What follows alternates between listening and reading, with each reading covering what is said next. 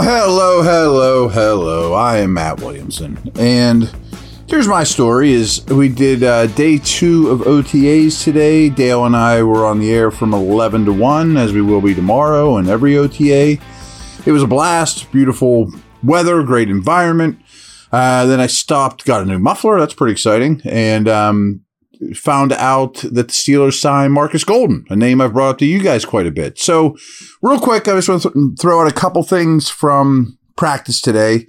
I'll take our usual break, and then we'll dig into Golden here pretty heavy. So fun day for the Steelers. What stood out to me today was we got to sit, I mentioned this, in practice ends at noon. We're on the air to 1. So they gave us Cole Holcomb yesterday. He was very personable, impressive. You know, he even called out some of his faults. Man, I've been on play action every time as a rookie. Things like that. But today we have Patrick Peterson, who, with all respect to Cole Holcomb, is a much different animal. I mean, this was the top 5 pick. I think he's a slam dunk Hall of Famer. And he was very impressive. You know, he is very well spoken. He holds himself extremely well. He even laughed at himself as well. You know, we talked about, I beat around the bush a little bit with asking him, but that Vikings defense last year was about as vanilla of a defense as you'll ever see in the NFL. Very low blitz rate, lots of zone. He got a lot of picks, but that's asking a lot without much of a pass rush, you know, and even talked about, you know, Channing, the slot receiver. And he's like, that guy had a really tough job. That's my dude. I love him. I'm kind of lobbied for the Steelers to go after him and for him to come here.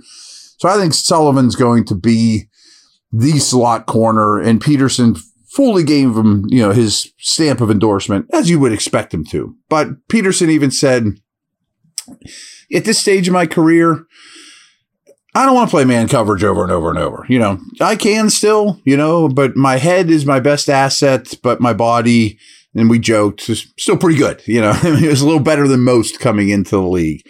But it was a really enjoyable conversation, and just that 15, 20 minutes spending with him, plus everything he knew about him, you know, without ever meeting the player, really thinks he's going to be a leader on this defense, you know, like Cam Hayward, guys like Minka, and is going to be the ideal role model mentor for Porter and the young, you know, corners here. He's, as long as their ears are open, there's a lot to learn from him.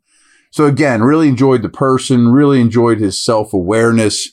Said things like, you know, I came into the league with intents of playing 14 years because I noticed that pretty much any corner that could put that much service in ends up in the Hall of Fame. And I'm sitting there thinking, you're in no matter what, dude. But, you know, but he just, even as a, you know, youngster football family, it just was very impressive. Practice was fine as well, too. I don't really have a ton of takeaways from practice. But it is spirited. I like what I'm seeing, getting more and more encouraged about this team, as everyone does this time of year for their favorite team. That's just how the league works, and it's a beautiful thing the league has. So that's quick takeaways. We'll see what goes on tomorrow. But let's take a break here and talk about this Golden signing, which I like a lot.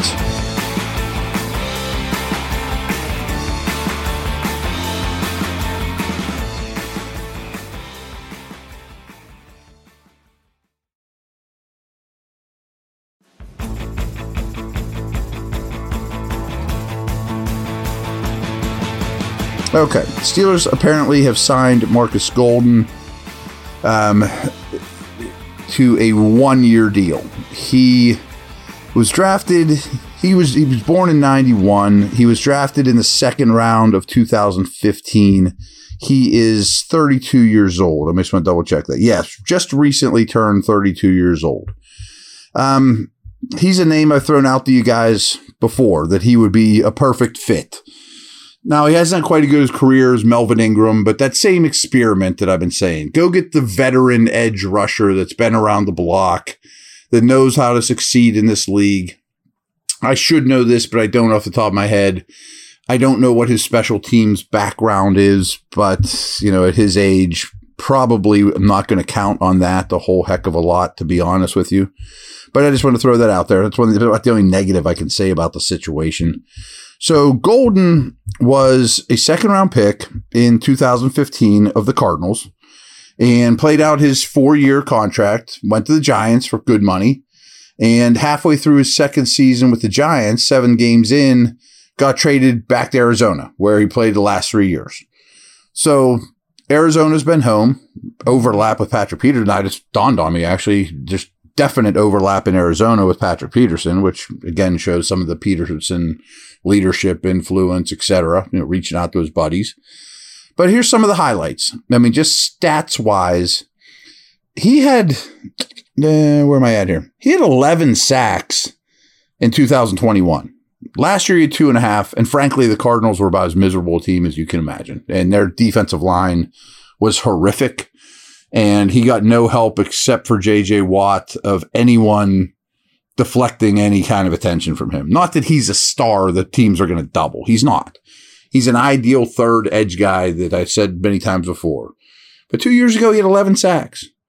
I mean, 3 times in his career, he's had double-digit sacks. He had 12.5 in his second year in the league.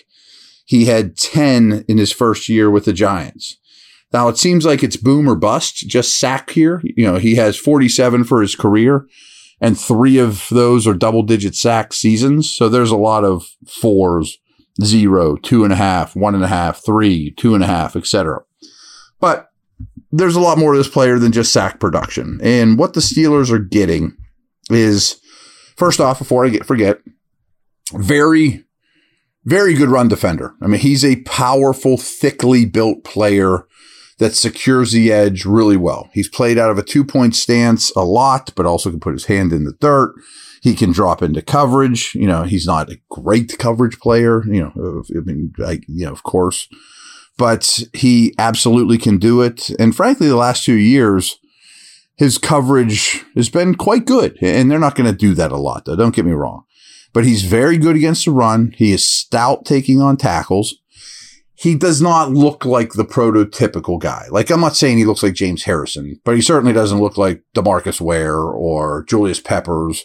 He's stumpier, thicker, shorter armed than those type of guys. He's not long and lean and body beautiful and a male model with a tiny waist and wide shoulders. He's a squarely built, powerful player that'll jack you up right in the numbers and push you back and control you with one arm and make the play in the run game with the other, or push it down to the middle. He's effective on stunts. He's got a variety of pass rush moves, but more of a power pass rusher. But his pass rush production year after year is good. I mean, and if you just look at the pressures and things like that. So I just pulled up, I mentioned all his sacks. So he has 3 double-digit sack seasons, as mentioned, but pressure seasons, which are more sticky than sacks, to be honest with you, 50 is a pretty good number. As a rookie, he had 51. As a second-year guy, he had 53. In 2019, he had 64, 55 in 2020.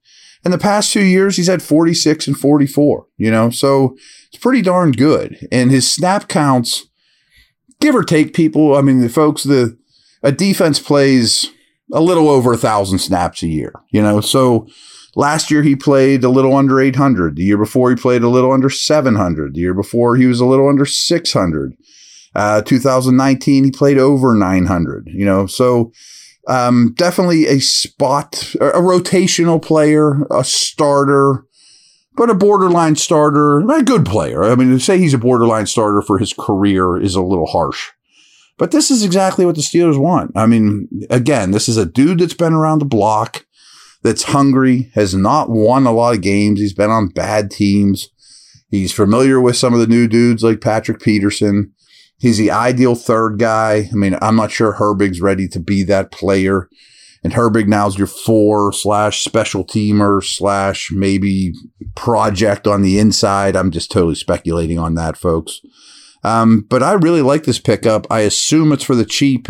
I'm sure tomorrow I'll find out, if it's not public knowledge, what they're paying him.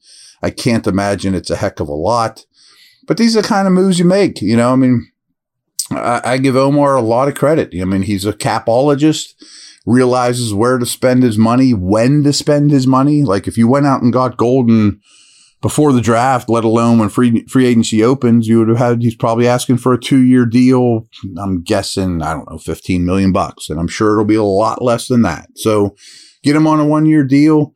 Culture dude, strong at the point, know exactly what you're getting. I'm on board, man. Again, and I've told you this name several times leading up to this, So I don't have a lot more to add on him. He's kind of a pretty easy analysis for me, to be honest with you. And I am cool with that. You don't need a lot of variance, good, bad, all over the place from that third dude in this lineup on the edge. I want consistency. I want toughness, and that's exactly what he is. So another strong move. I really like how this roster is shaping up. Over and out. Take care.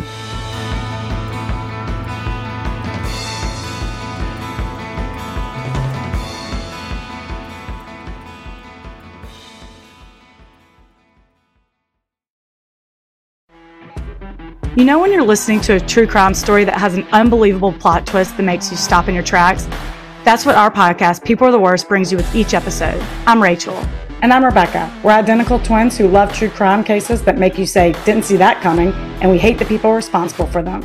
Listen to People Are the Worst now on Apple, Spotify, or wherever you get your podcasts.